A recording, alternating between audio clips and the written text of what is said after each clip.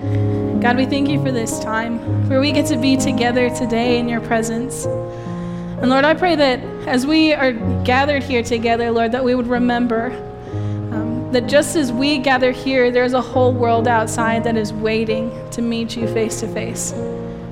God, would this not be the only encounter that we have with you this week? God, we love you, and we're grateful for this time. In Jesus' name, amen.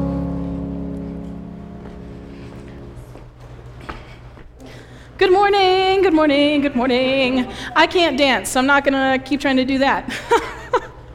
Okay, nobody's really laughing. It's kind of a weird, it's just too hot today. Like we can't, don't move, don't touch anything, laughing inside.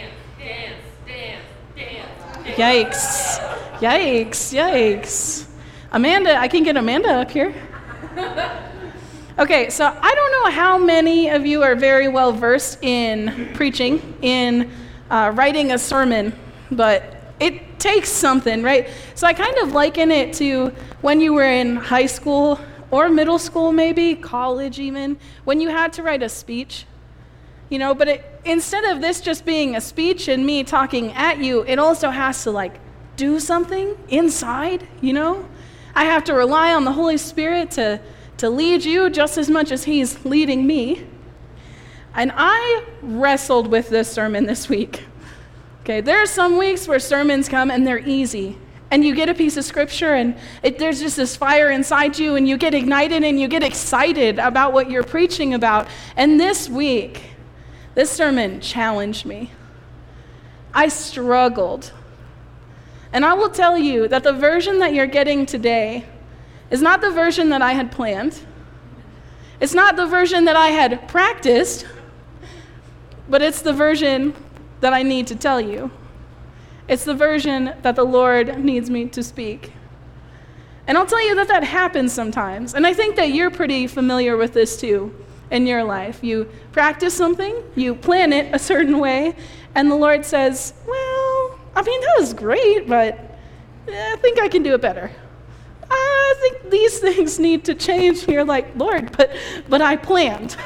But God, it's in concrete. And he says, well, is it really?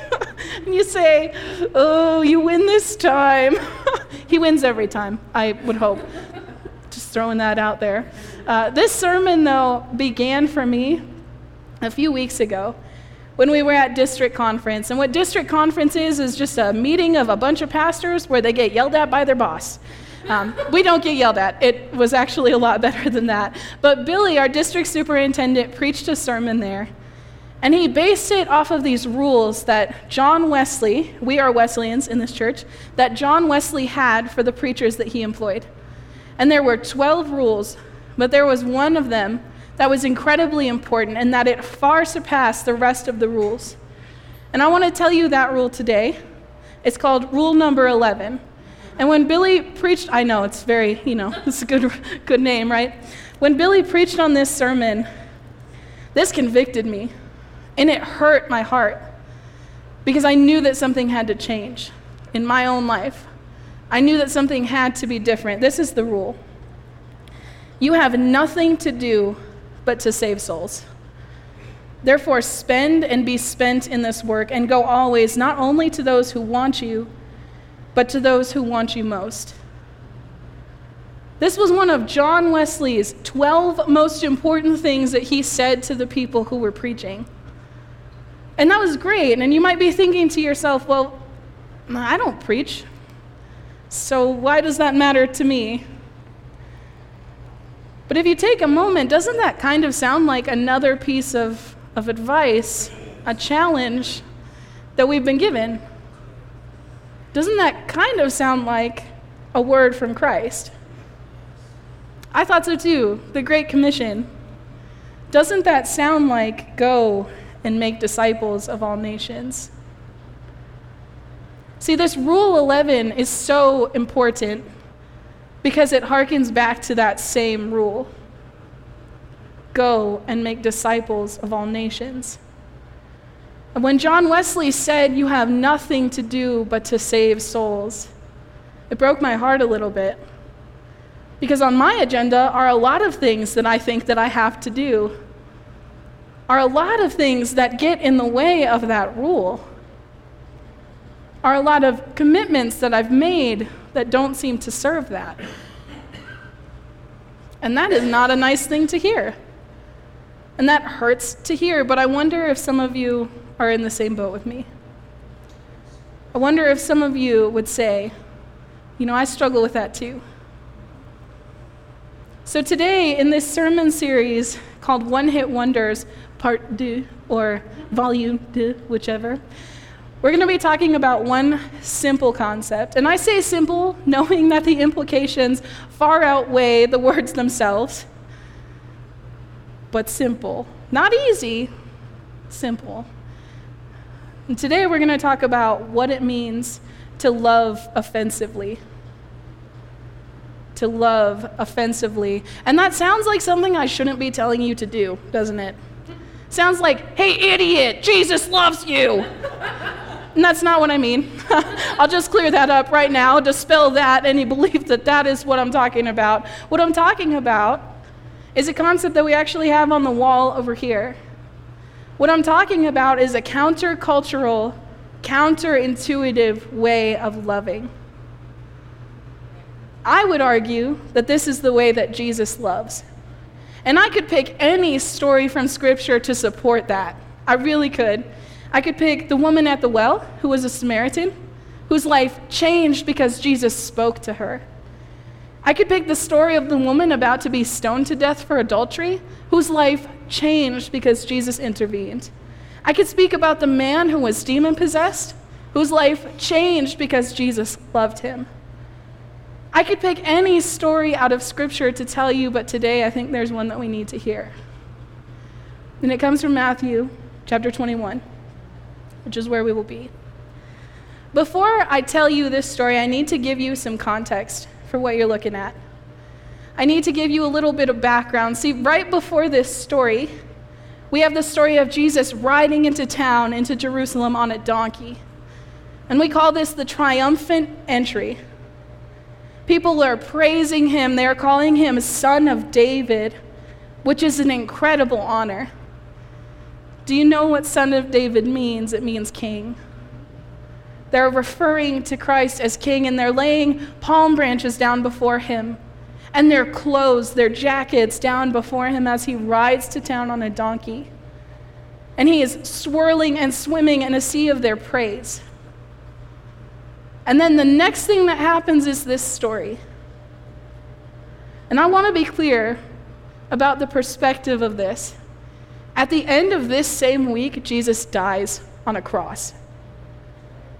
We have the triumphant entry, and we have this story, which leads directly to that moment at the end of the week where the world fully experiences darkness. Matthew 21, and we're going to start in verse 12.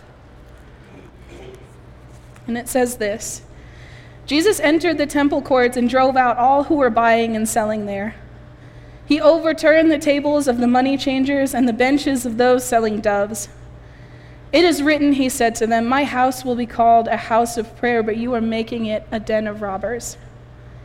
The blind and the lame came to him at the temple, and he healed them. But when the chief priests and the teachers of the law saw the wonderful things he did, and the children shouting in the temple courts, Hosanna to the Son of David, they were indignant. Do you hear what these children are saying? They asked him. Yes, replied Jesus.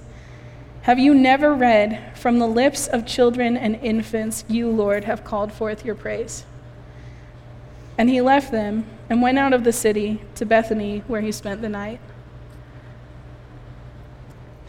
This is a weird story. I'll just be the first to say it. This is a story where it kind of seems like Jesus loses control. And I will tell you that this story is popular, not just in Christian circles, it's popular in the secular world. This story has been cited to me several times as the reason that people think that Jesus is not without sin. Because he had an emotional outburst, and so somehow that was wrong. So what's going on? What is the undercurrent of what's happening here? I think you need some information about this story to put it into perspective for you. Why this emotional outburst was absolutely necessary. And why we see a side of Jesus that we don't often like to see in this story. We like Jesus sitting with children on his lap, or tending the sheep, or picking grain with his hand. We like people getting upset about how gentle Jesus is. We like the picture of Jesus that says he wears a white robe and has a long beard. We don't really like this Jesus. This Jesus is intimidating.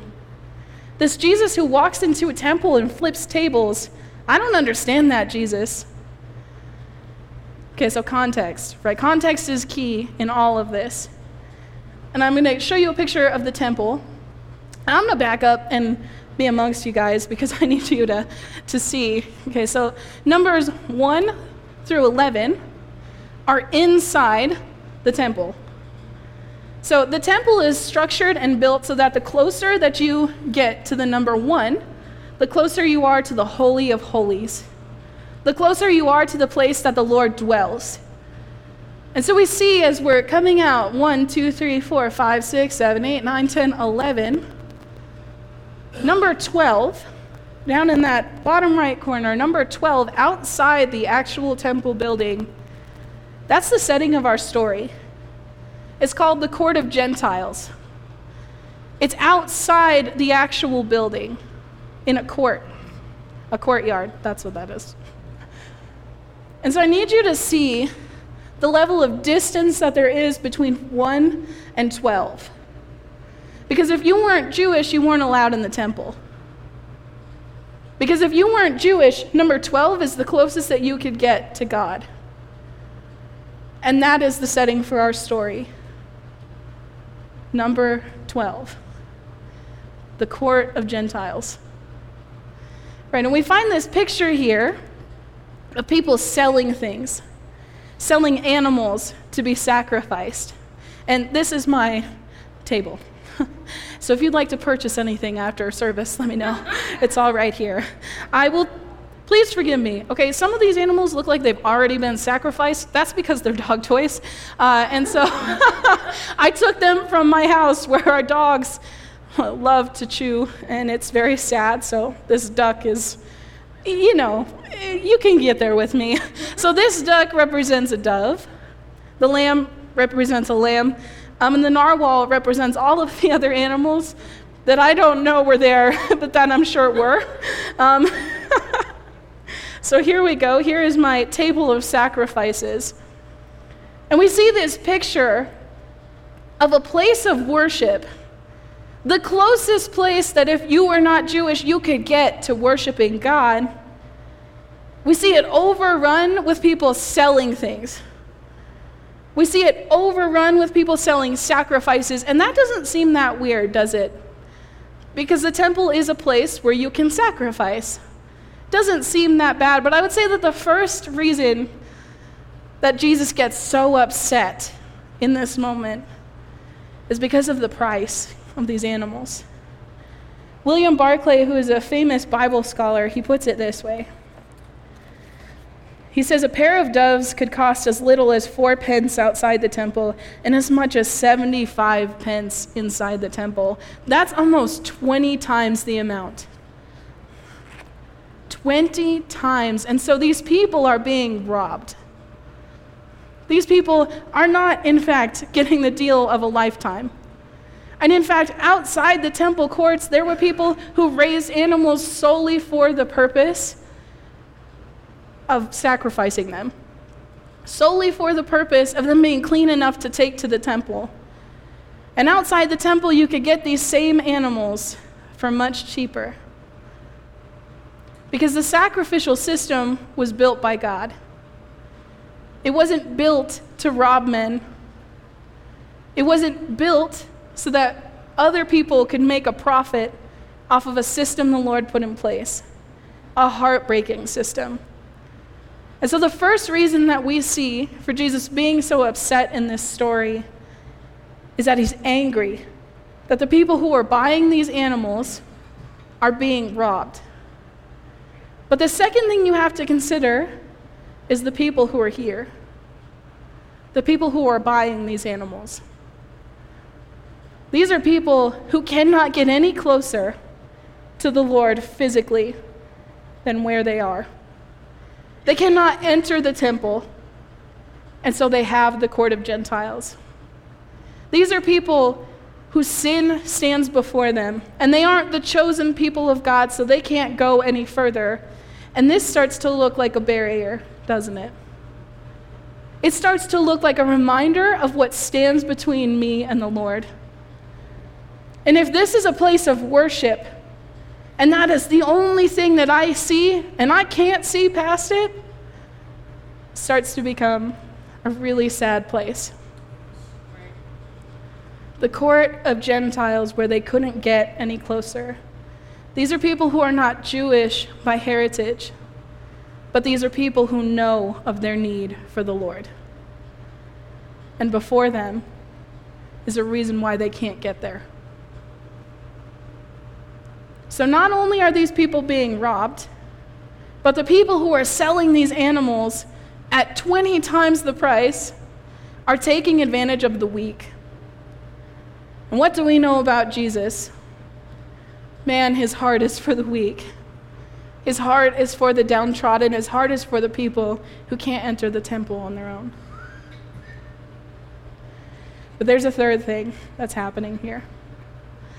But for this one, I need you guys to participate. And I'm telling you, it's not going to work if you don't participate, okay? So think in your head of something that you have in your house that you could sell me. And I'm not going to buy it. There are no actual transactions being made. Please don't hold me to anything because I am not agreeing to it. Okay, but think of something in your house that you could sell me. And in your best salesman voice, I need you to sell it to me all at once, okay? Don't do it yet. Okay. I saw some of you getting ready to yell, and I got scared. Don't do it yet. Okay, I'll tell you when to stop. But I need you to convince me that I need it. I need you to do whatever you can to sell this object to me. Okay? All right. 1, 2, 3. Let's go. I'm hearing a lot of stuff. There's a lot of stuff going on. Yep. It's a lot of faces. Yep, good salesman. Okay, stop. First off, excellent. You guys are great salespeople. Where are you at Kmart? Oh, too late. Too late. But secondly, imagine this room, but more people. And imagine that I am in the position of walking up to the temple. And here you are all trying to sell me something. Here you are all trying to tell me that your animal is the cleanest in town. That your animal, that sacrifice will be something that the Lord will love. Do you think that if I knelt down in a room like that I could hear the voice of God? Maybe if he was yelling. But a place of worship became a place impossible to worship. And I would say that these 3 things all contribute to this moment. To this moment where we see Jesus' love for the people. And where he says, I can't stand for this, are you kidding me? This temple is a place of worship. And these people know that they need God. These people are here of their own volition. They're not even Jews. And they're sitting here trying to seek the voice of God, and this den of robbers is just echoing all around them, and they can't hear him. And suddenly this story makes a lot more sense. That for the love of the people, Jesus says, you have to go. He says, we can't do it like that. This is a place for my people, and you have defiled it. You have made it into something it was never meant to be. And what happens after? What happens in this moment after Jesus explodes? Something beautiful. Go back to verse 14. The blind and the lame came to him at the temple, and he healed them. That's beautiful. that the people that the teachers of the law wouldn't even come out to see. He touched them, and he healed them, and he said, I love them enough that I will take away the barrier, that I will flip this table over, and if I am a Pharisee in that moment, I'm embarrassed. And it says here, verse 15, but when the chief priests and the teachers of the law saw the wonderful things he did, and the children shouting in the temple courts, Hosanna to the Son of David, they were indignant. They were embarrassed. There was a lot of pride in that room, because the people who had been entrusted to care for the temple hadn't done so. Because the people who were in charge of leading the people of Israel had done a bad job. And here is this guy who they already don't like, and he flips tables in their temple. And I want to tell you, there has never been a more countercultural thing. Because this temple is everything to the Jewish people. This temple is everything. This is where God resides. And Jesus comes in here and he destroys a part of it. And they have a history that says that when people come to destroy the temple, it's often not for love. In fact, I would say this is the only time that it was ever for love. And this is when the plot to kill Jesus begins. The plot to really do something about what they're seeing. And when I'm talking about loving offensively, this is the picture that I want you to have. Of Jesus loving those people enough to overturn tables so that they can hear the voice of God. So that maybe for the first time they see his face in that temple. That is absolutely countercultural, and that is absolutely counterintuitive, because this is the thing that led to his death. This is the action that led the Pharisees to put plans to their words. When I'm talking about loving offensively, I'm not talking about being mean to people. I'm talking about getting these barriers out of the way so that they can experience the Lord. I'm talking about countercultural, counterintuitive love. What does this mean for us? This is a hard truth to wrestle with. What does this mean for us? It means we got to get rid of some stuff. And I have some examples, and for some of them, you're going to have to use that old imagination because they're not great. But look, this is a blanket. It represents comfort. Okay? Sometimes we let comfort get in the way. We say, Jesus, I can hear you talking to me. I can hear you urging me to go speak to that person, but it makes me uncomfortable.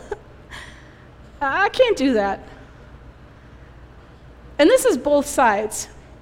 Sometimes other people are uncomfortable talking to you. And man, you never get really a great response when you tell people who don't know, yeah, I'm a pastor. Man, way to shut up a crowd. Ooh, I'll tell you from experience. Comfort. We let that get in the way.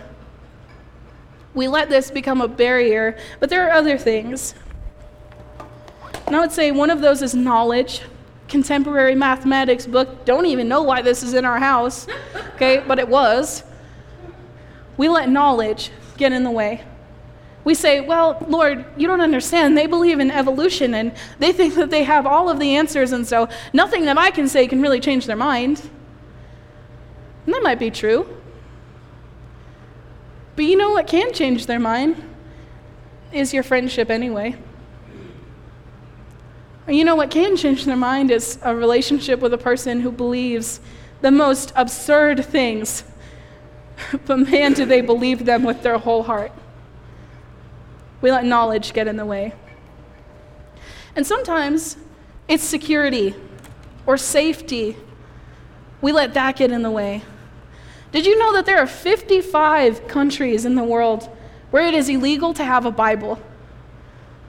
And that in a lot of those places where it's illegal to have the word of God, the penalty is death. If you're caught with scripture, you could die. And did you know that there are people whose whole lives they spend taking the word of God into those countries because they believe that it means something? Because they believe that the risk is far surpassed by the blessing that is on the other side, by people receiving the word of God.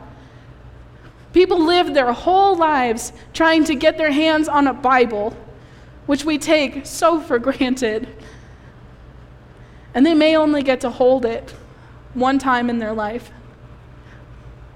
55 countries, guys. That's insane. We won't even go to Platt Walmart.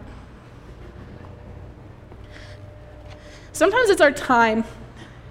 And we talked about this last week, so I know that you guys know the drill on this one. But we would rather spend our time doing something else. We say, yeah, Lord, that's great. I could volunteer at that shelter. I could do a whole lot of things with my time, but I'll tell you what I want to do today. And it is beat my high score.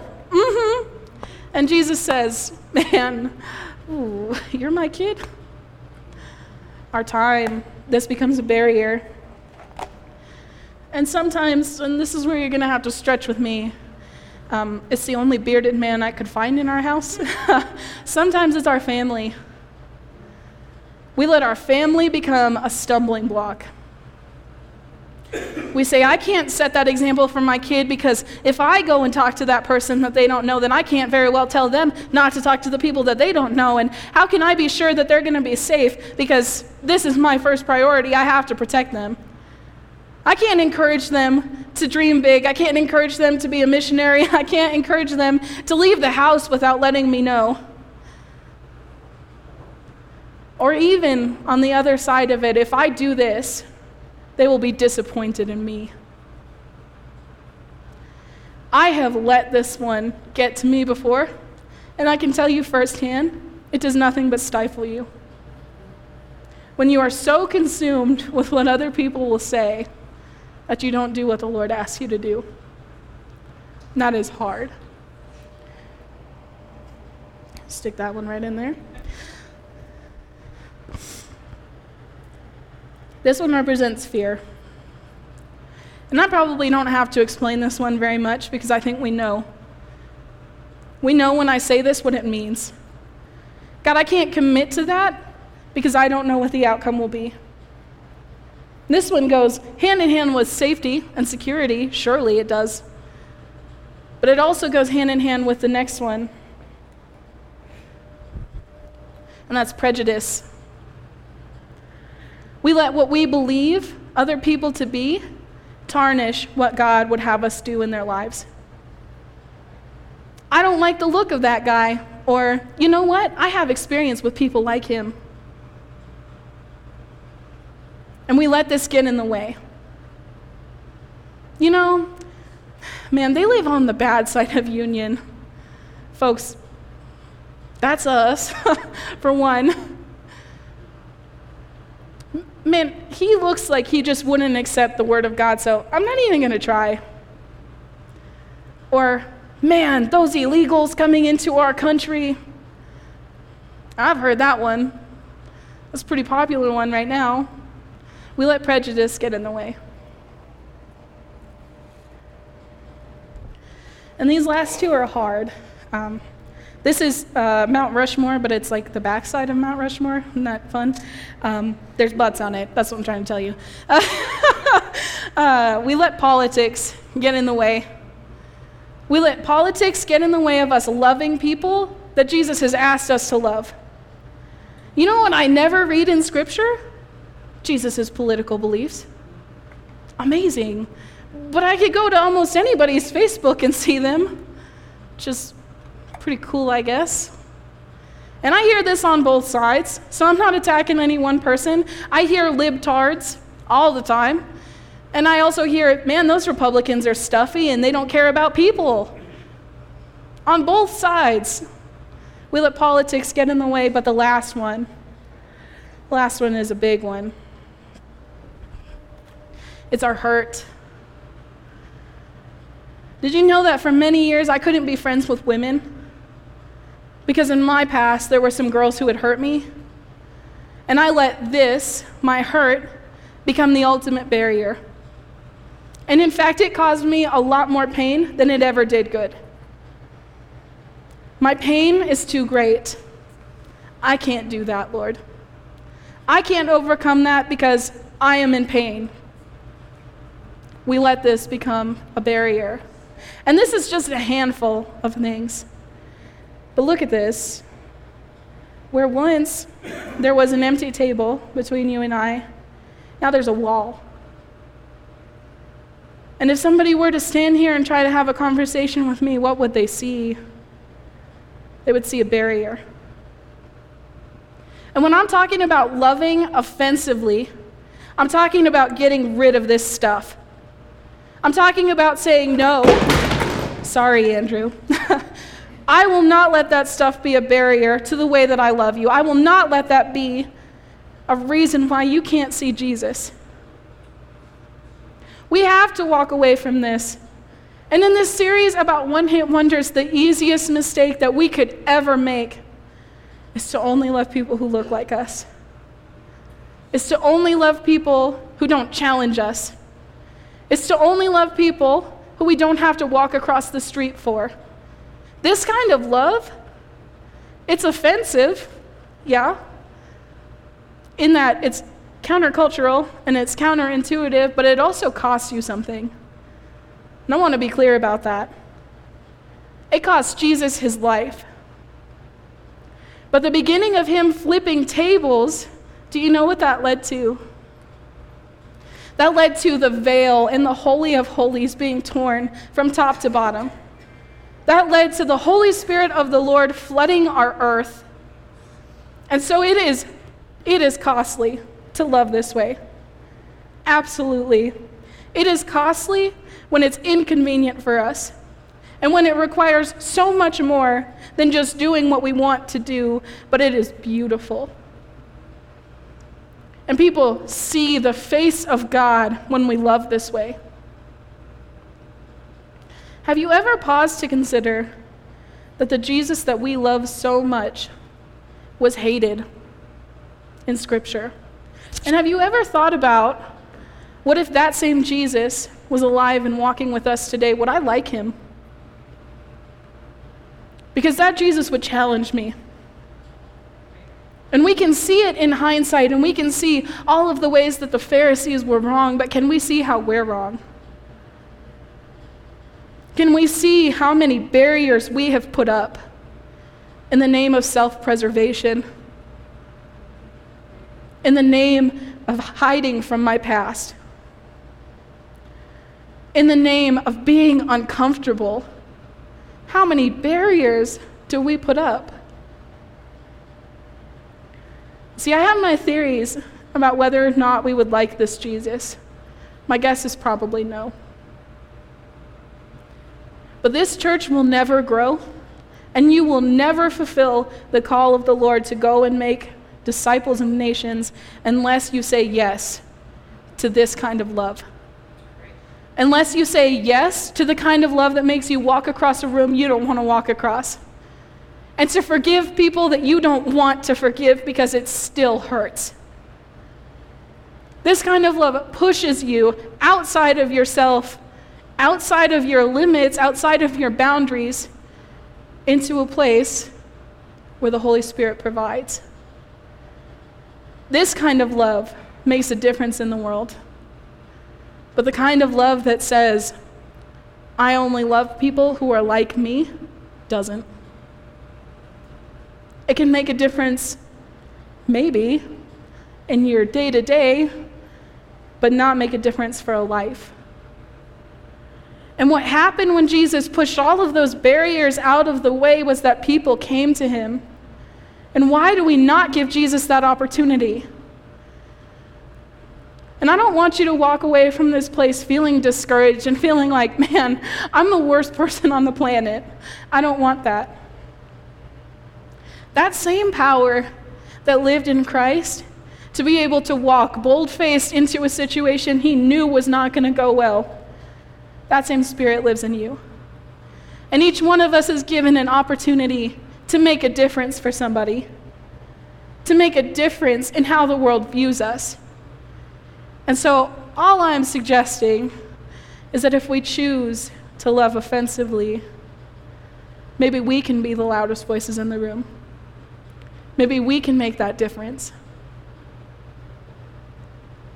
I'm going to invite the worship team back up, but as I do, I just want to leave you with two questions.